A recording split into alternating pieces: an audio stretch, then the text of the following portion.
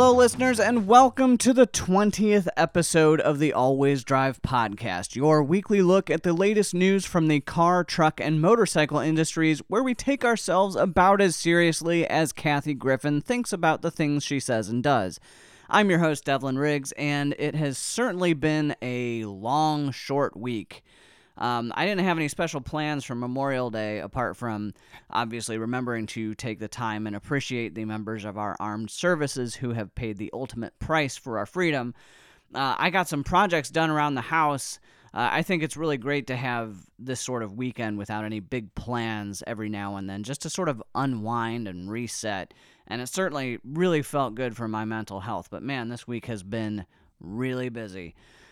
Two things I did not get done this week and over the weekend were, one, a deep dive segment for this week, as I promised last week, and two, I could not fix the insane rattling inside the engine bay of my Mazda. I think I have it identified as the windshield washer reservoir as the culprit, which is a weird place for a rattling to happen, but I'm going to have to take the entire bumper off and the headlight assembly to try to fix it. So it's going to have to wait a couple weeks. But you don't have to wait a couple weeks for the latest car news because it's all right here.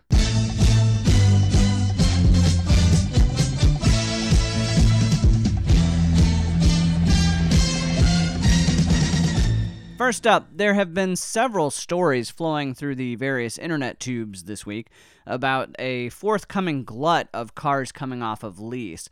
If you've been on most enthusiast websites, I'm sure you've seen something about, now's the perfect time to buy a used car, blah, blah, blah. Well, the smart move here, people, is to not listen to the bloggers who read statistics and then immediately report on them without analyzing the numbers. The smart play is to wait. Jalopnik posted the advice to go buy a new car without much credible evidence beyond the prices falling 7%. Why it would be a good idea, while CarScoops actually had some decent numbers to back up their same advice. Basically, Infiniti leased a sort of incredible 28,000 Q50 models, which is the successor to the G37 sedan, in 2014, meaning those cars are going to come off their 3-year leases this year. Thing is, they're not all available exactly right now. And sure, there'll be a lot of attractive options popping up this year for used cars, but this is truly the tip of the used car iceberg. Last year, 3 million vehicles came off lease. This year, an estimated 3.5 million vehicles will. Notice a trend? 17% more cars than last year, right? Well, you can bet that number is going to go up, because the number of leases in the past 3 years has climbed so much that automakers are now trying to cut back on the lease deals they offer buyers because they know a glut is coming and that they're going to have trouble moving these cars as sales of both new and used cars have been falling this year. So sure, now may be a decent time to find some used car deals, especially on apparently Infiniti Q50s, but the best time? Hardly. We're probably looking at another year or so when lots are just packed to the brim with cars dealers cannot sell before we start seeing those dealers become so desperate to move inventory that some truly ridiculous deals become available. So if you can hold on to your car for another year or so and resist the decent deals that you see for now, you will probably be better off for it. Now, speaking of car sales, May sales figures are out, and as you might have guessed, sales were down again, though by a smaller amount than we've been seeing recently. Apparently, fleet sales and truck sales were pretty strong and offset a large portion of, but not all of, the drop in car sales, which has continued. This was pretty much expected, even with the big discounts for Memorial Day and with large incentives across the board. What is sort of worrying is the growing trend in auto loans. In 2009, only about 11% of auto loans were financed for between 73 and 84 months, which is more than 6 years spent paying off a car. Now, more than a third of all buyers are financing for that long, meaning they are trying to get their monthly payments as absolutely low as possible. This mirrors the growth in deep subprime loan rates, which could mean that we have a whole slew of auto loans ready for default and we're just going to have a bubble just like we did with housing in 2008. But it's probably fine, right? Hey, at least we're out of that disastrous Paris Accord, right? Right? Well, talking of sales, one of the hardest hit by this downturn has been Hyundai, who reportedly have all hands on deck trying to figure out a way out of their sales hole. It's not just in the States that they're suffering, though. They've seen a 5% market share decline in China, which Hyundai thought would be a huge growth potential for them. Part of the China issue is political and cultural, with buyers stuck in a mentality that Korean cars are second in quality to Japanese and even American cars. Clearly, these Chinese buyers haven't driven too many Chrysler products. In any case, another problem is in China, but also here in the States, is their current lineup. They recently debuted the new Sonata, but guess what nobody is buying? Midsize sedans. So they have the Elantra as well, but small car sales are down too. Next week, Hyundai is apparently planning to launch the Kona, a compact crossover, which of course is all the rage, but it's really, really late in the game, so it's going to have to be really impressive to take sales away from the Nissan Rogues and the RAV4s and the CR-Vs of the world. Based on the totally lukewarm reception for the just mildly refreshed Sonata, Hyundai knows that they need to hit a home run. So I guess we'll see next week if they even manage to make contact with the ball. But speaking of cars that aren't selling well, the Tesla Model X is drastically underperforming what CEO Elon Musk's predictions were for it. His predictions were that it would equal the Model S in terms of sales shortly after its launch. He says that they made it too complicated, which made it too expensive. I say they made it too big and too ugly. SUVs and crossovers are a huge market right now, but the Model X, which looks like a minivan with a worse and occasionally dangerous doors in the back, isn't cashing in on this trend because it doesn't look like a crossover SUV and isn't small enough to get the compact crossover crowd. He is right that it is too expensive. It starts at something like $82,000, which is way above the average, which is about $35,000. So I think they do have some catching up to do there. But for now, Tesla can rely on their sort of social cachet to sell cars. But when more companies start releasing EVs on a large scale, they're going to have to learn how to go toe-to-toe with more popular model vehicle types. So also this week, not content to limit their bad news to 1 week or 2 weeks, Uber's hits keep on coming this week with the news that they are being investigated by the California Department of Motor Vehicles for their autonomous trucking company, which is called Otto.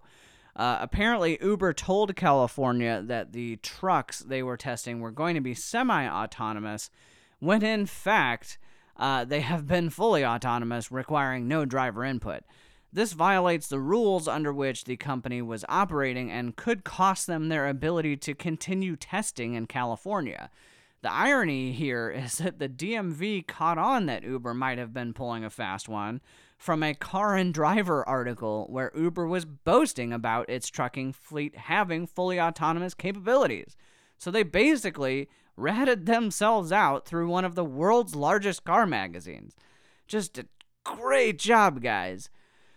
Speaking of people getting fired, or probably getting fired, Uber has apparently let go of the former Google engineer who brought all of his 14,000 secrets to Uber's autonomous driving division, undoubtedly hoping that such a move would make them square with Waymo, Google's autonomous driving company, from whom the secrets were stolen.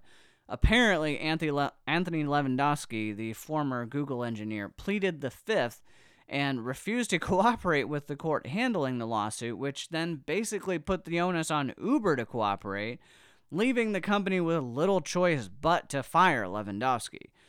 This and other recent news bodes very poorly for Uber's self-driving program. And if you'll recall, I mentioned last week that Uber has been paying around $900 to every Uber driver in New York at a total cost of about $45 million for underpaying drivers over the course of the last few years. Well, drivers have decided that that money still isn't enough, and now they have filed a class action lawsuit against the company, alleging that they owe drivers even more.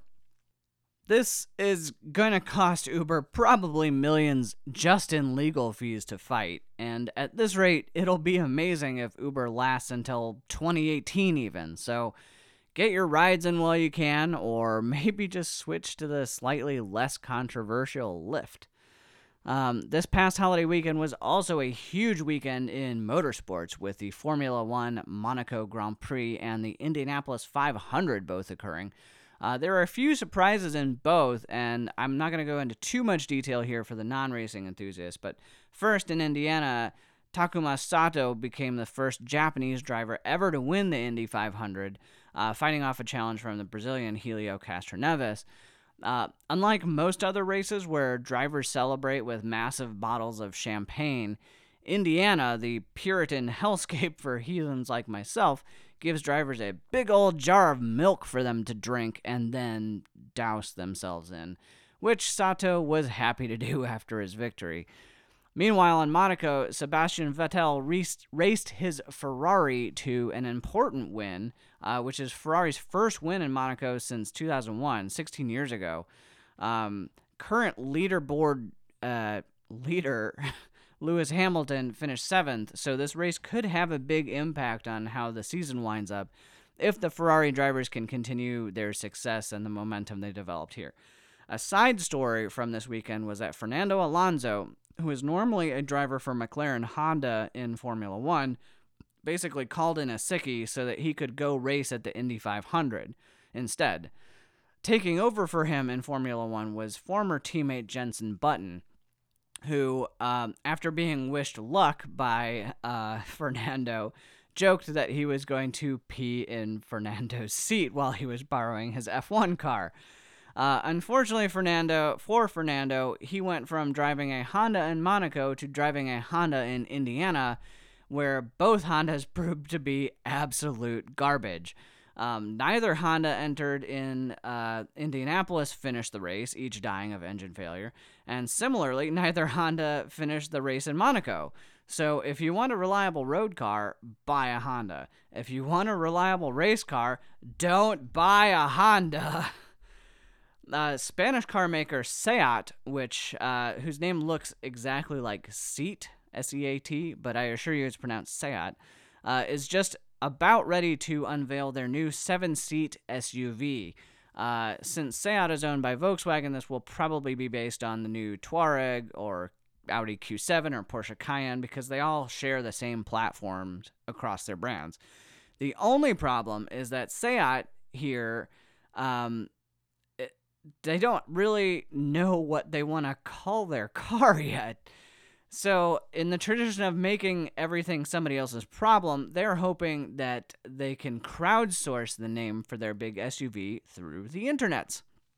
So, listeners, you can submit names until June 22nd, but Seat are adamant that the name has to be taken from Spanish geography, which I think is their way of heading off any sort of Kari McCarface fiasco.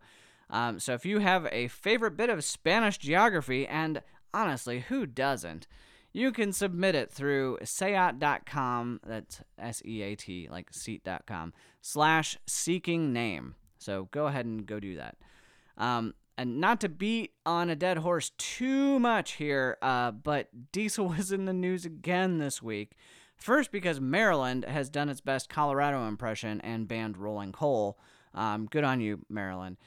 Second, we've heard a lot about the car manufacturers accused of cheating diesel engines, but there is apparently a common link among most of these manufacturers, and that link is German company Bosch. They've been ordered to pay $328 million as part of the Volkswagen Dieselgate scandal, but there's suspicion that they could have been the key to basically all of the accused manufacturers' cheating technology. It was apparently Bosch software that was provided in a format that could be easily manipulated to cheat on diesel tests, emissions tests. It's not clear if Bosch manipulated the software or if the manufacturers simply took Bosch's perfectly fair systems and then bastardized them. But Germany is hard at work investigating the company for fraud alongside Daimler, so we may not have heard the end of this. At least as far as you listeners are concerned, you've heard the end of the top stories, so we're going to get into some quick hits.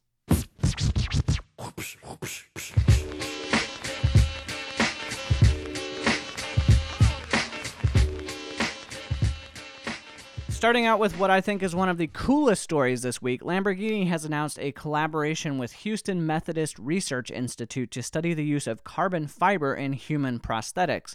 The car company already makes use of such lightweight materials in its vehicles. I guess they decided it would be natural to see if there were any valid applications for the drivers of their cars too. They're apparently looking at subcutaneous prosthetics, so ones that go under your skin, which would allow recipients to say with seriousness that they have a Lamborghini, they just can't show it to you right now. So go ahead and try that as a pickup line.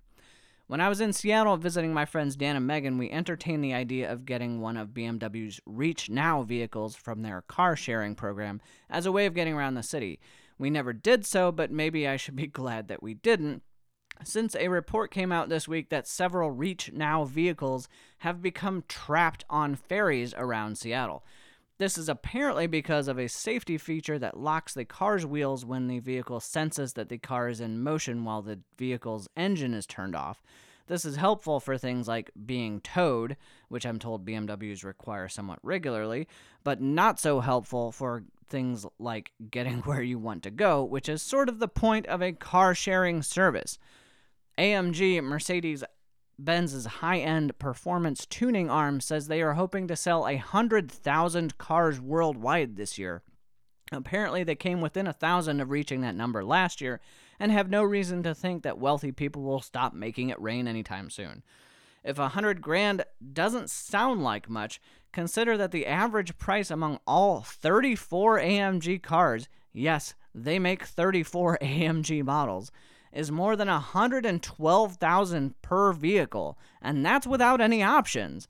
If they achieve their goal and the price is just the average price of an AMG car, Mercedes will make more than $11 billion on AMG cars alone. And what do you think the most expensive AMG car is? The AMG GTS? Nope, it's the AMG S65 convertible, ringing in at $247,900 to start. Because if you're starting out at that point, why stop, right? The only Canadian province that thinks it's really French, Quebec has begun offering a $4,000 Canadian government incentive on the now fairly unimpressive Nissan Leaf. The thing is, they're not just providing this incentive on new cars, you can get it on certified pre-owned models as well.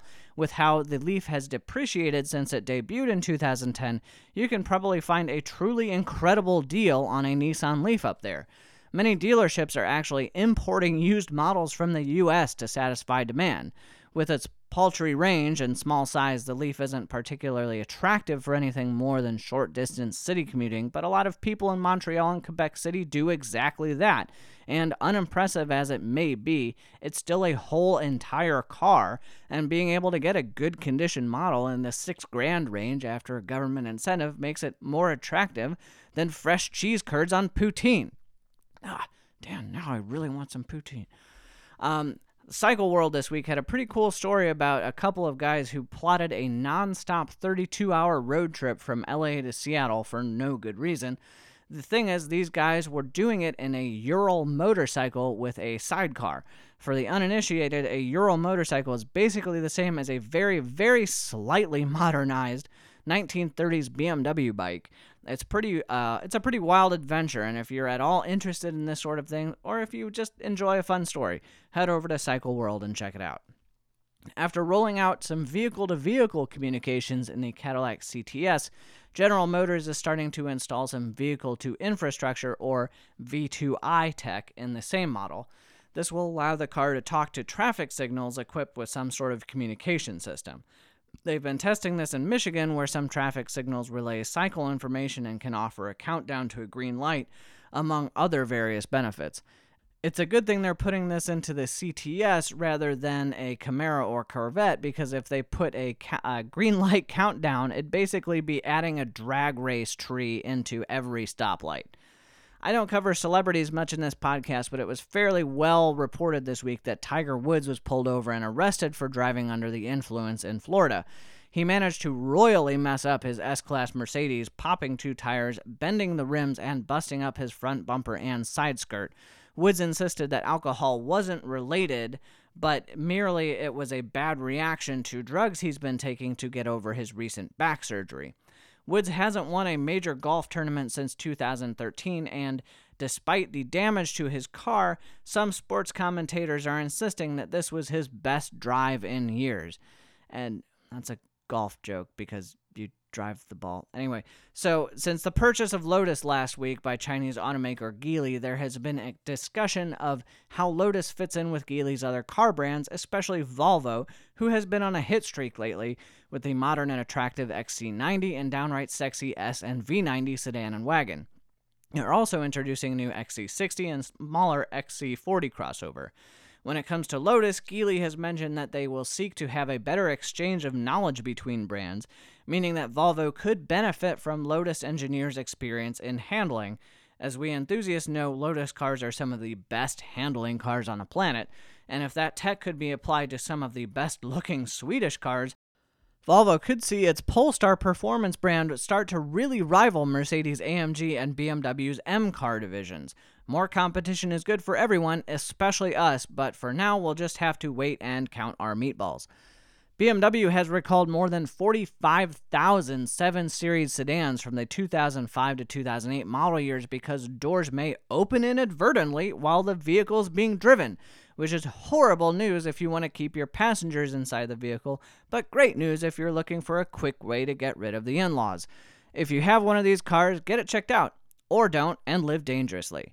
Speaking of recalls, a study indicates that the vast majority of vehicles recalled for the Takata airbag inflators that will quite literally try to cut your head off, more than 30 million cars, have still not been fixed. For God's sake, people, if you have a car, check and see if it's been recalled and schedule a time to go get it fixed. If you don't have a car, I don't know why you're listening, but thank you very much for doing so. First, the wagon renaissance. Next, the hatchback comeback. The hatch comeback. Anyway, reports this week indicated that despite falling demand for small cars and absolutely plummeting demand for midsize sedans, hatchbacks have seen quite an uptick in sales. Kelley Blue Book says that with the new Chevy Cruze hatchback, the Honda Civic hatchback, and the Toyota Corolla IM, there are now 9 hatchbacks from which to choose, and buyers don't have to give up the efficiency and affordability of a compact car to get the cargo versatility of a crossover, which is what I've been saying this whole time. Thank you for finally listening, buyers. Since 2014, more than 150 Jeep Wranglers, about $4.5 million worth in San Diego, have gone missing. But the mystery was solved this week thanks to the cleverly named Regional Automotive Theft Task Force, or RAT. Apparently, members of the Hooligans gang from Mexico, through U.S.-born members, were taking photos of VIN numbers of Wranglers parked in the street or in driveways, then using a Jeep dealership in Mexico to order replacement keys for the cars they didn't own. They'd then get the keys, reprogram them with the mysterious handheld device that likely also came from the Mexican Jeep dealership, then just walk up, unlock the car, and drive across the border where it'd be stripped and parted out. Fiat Chrysler will have some splaining to do for why one of their dealerships was letting people order keys for cars they didn't own, but at least people can sleep easy now in San Diego, which I'm told is German for a whale's vagina. Calculations are correct. When this baby hits 88 miles per hour, you're gonna see some serious shit. Not content to take Doc Brown's word for it, a California man who just bought himself his dream car, a DeLorean DMC-12, decided to take his mom for a ride and see what exactly happens when he hit that magical number. Unfortunately for him, his particular car was not equipped with the factory optional flux capacitor, so rather than finding himself in 1955, he found himself being followed by the 50. He received his speeding ticket from an apparently smiling California Highway Patrol officer. When asked why he was going so fast, the man apparently indicated he was accused of being chicken. What's wrong, McFly? Chicken?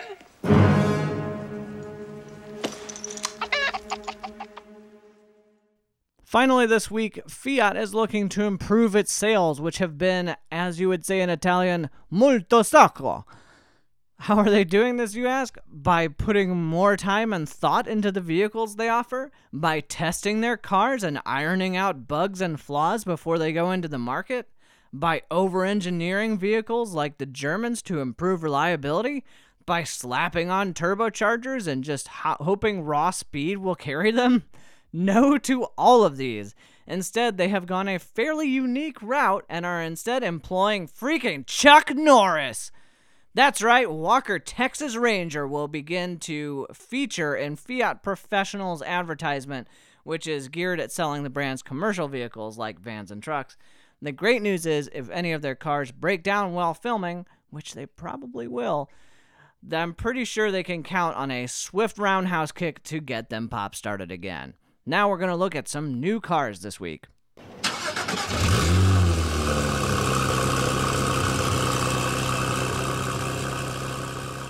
I didn't get to this when it debuted last week, but BMW officially showed off the new 8 Series Coupe several times over the past week, and it is a very striking, very long, very low, sporty-looking car. You may notice I didn't say attractive there, and that was intentional. Reading about this car online this week, it sounds like I am in the majority, but I don't really find the car that pretty looking, at least from the front. It's really attractive and really pretty from pretty much every other angle, but when you see the car from the front with its sort of exaggeratedly large kidney grills that extend up above beyond the bumper crease line, it just sort of looks like an angry, toothy, grimacing face. From the side, you could easily mistake this for a new Infiniti Q60 Coupe, which is a good thing, at least for Infiniti, and the back is sharp and quite attractive. We don't have any performance information on this yet, but it probably is not going to get a V12 like its predecessor. Regardless, it'll be fast, and with a face like that, it's going to have to be. Hot off their acquisition by Geely, Lotus have announced the Elise Cup 250, which they say is the, quote, purest form, quote, of the Elise, weighing in at under a ton and being powered by a supercharged 1.8-liter four-cylinder Toyota motor, putting out 240 horsepower. It'll apparently do 0 to 60 in 3.9 seconds, which isn't bad for a small four-cylinder, and you know it's going to handle like it's on rails. This will be priced at just around $62,000, which you don't get a lot of car for your money, but you do get a lot of fun. I think this came up in one of my wrap-up songs, but Volkswagen recently launched the Arteon, an upscale four-door coupe meant to replace the aging CC. It's super attractive, and it's much more upmarket than the Passat or Jetta, and is meant to sort of target BMW and Mercedes buyers. Well, apparently Volkswagen has big plans for the Arteon, saying it's our intention to turn the Arteon into a model family, said Volkswagen head of product line Elmar Lichards. He told that to Autocar. He said, right now we have a proposal on the table for a stylish wagon, yes, version to complement the hatchback. That car has not yet been confirmed for production, but it has a good chance, end quote. You hear that? The wagon renaissance continues. Though this quote was given to a European publication, and if history is any indication, we probably won't get the Arteon wagon here in the US. But Volkswagen do sell the Golf Sport wagon, so I'm saying there's a chance. And maybe there is reason to hold out hope, because the Arteon wagon renders that are on Autocar are beautiful. This week, Rolls-Royce showed off a custom model at the Villa d'Estate Concours d'Elegance named the Sweptail. The 1920s-inspired two-door seater coupe was commissioned by an unnamed collector. I'm not sure what you have to do for a living in order to be a Rolls-Royce collector, with enough clout that you can get the company to create an entirely bespoke vehicle just for you, or know how much that bespoke vehicle might cost. But man, it must be nice. Speculation is that Rolls could be getting more into this sort of bespoke car business as the rich keep getting richer and the us keep getting more us. It builds character, right? BMW this week revealed an all-electric concept that looks straight out of the movies. It's called the Motorrad Concept Link. It's a scooter that might have been a total ripoff of the main motorcycle from the anime movie Akira, but a scooter. BMW says that the scooter stands for a new understanding of urban mobility, whatever that means, but it looks cool and has a big battery and a touchscreen display and a storage compartment for your helmet. There's no word on if it will receive the green light for production or if we'd see it here in the States, but I could imagine this being a big hit in many European cities, just probably not so much here. And that's it for new cars. In terms of obituaries this week, the Lexus CT200H, the small hybrid hatchback that is basically a much more attractive-looking previous generation Toyota Prius, has been officially discontinued. I think many will admit that they probably forgot it was on sale in the first place, despite being far better than the Lexus HS hybrid that preceded it. The simple fact is it sold in volumes a fraction of its competitors, so it was never too long for this world. Unfortunately, a really, really terrible story came out of the UK this week, where an 18-year-old mechanic, an Audi mechanic, committed suicide following a rash of hazing by fellow mechanics at a dealership in Berkshire. George Cheese, a former British Army mechanic who was discharged due to stress fractures in his leg, was apparently just over the moon to land this job at Audi, but was subjected to absolutely despicable behavior by his peers. George was locked in a trunk, doused with a pressure washer until he couldn't move, held down and beaten, and even set on fire. All of this is on top of verbal abuse he endured from his colleagues, which included being told by his manager to go hang himself. Tragically, that's exactly what George did. And there's absolutely nothing that could condone the behavior of George's coworkers, and it is deeply saddening to see someone driven to such extremes by the careless idiocy of the people around him. So my condolences certainly go out to George's family and friends. And certainly if you know anyone in this sort of state of depression that sounded like George was going through, please try to give them the support and get them the help they need to realize that suicide is never the answer. Moving on, I mentioned earlier in the podcast that I haven't had a chance to get to the deep dive that I was going to talk about how I got into cars in the first place. So I'm going to try to get that written over the weekend, and we'll have something for you for next week. So we'll wrap up this week with this week's call to action. I want you listeners to take a project that you've been working on that has sort of been languishing and try to make some progress on it. I've been working this week on a motorized camera slider that is the pieces for it have been sitting in my front room for about 6 months. Not only am I really looking forward to completing it and the sense of accomplishment that I get from completing it, but I'm looking forward to seeing how some of the footage turns out after it is completed. I'm also sure that my wife will be glad to not have rubber belts and electronic components and gears strewn about the house. So especially now, when it seems like we are constantly hearing of various regressions in some way or another in the news, making personal progress on something is important to both our goals and to reassure ourselves that everything isn't necessarily as dire as it may sound if you listen to the TV. So with that, I thank you guys for listening. Thank you to Nicholas Falcon for our intro song. And this week, I will leave you with the sounds of the new BMW M8, which was announced right after the new 8 Series Coupe. but was shown in a ton of camouflage, so we're not quite sure how it's going to look yet. It sounds, though, to put it politely, pretty ridiculous. So here, friends, is your moment of zen.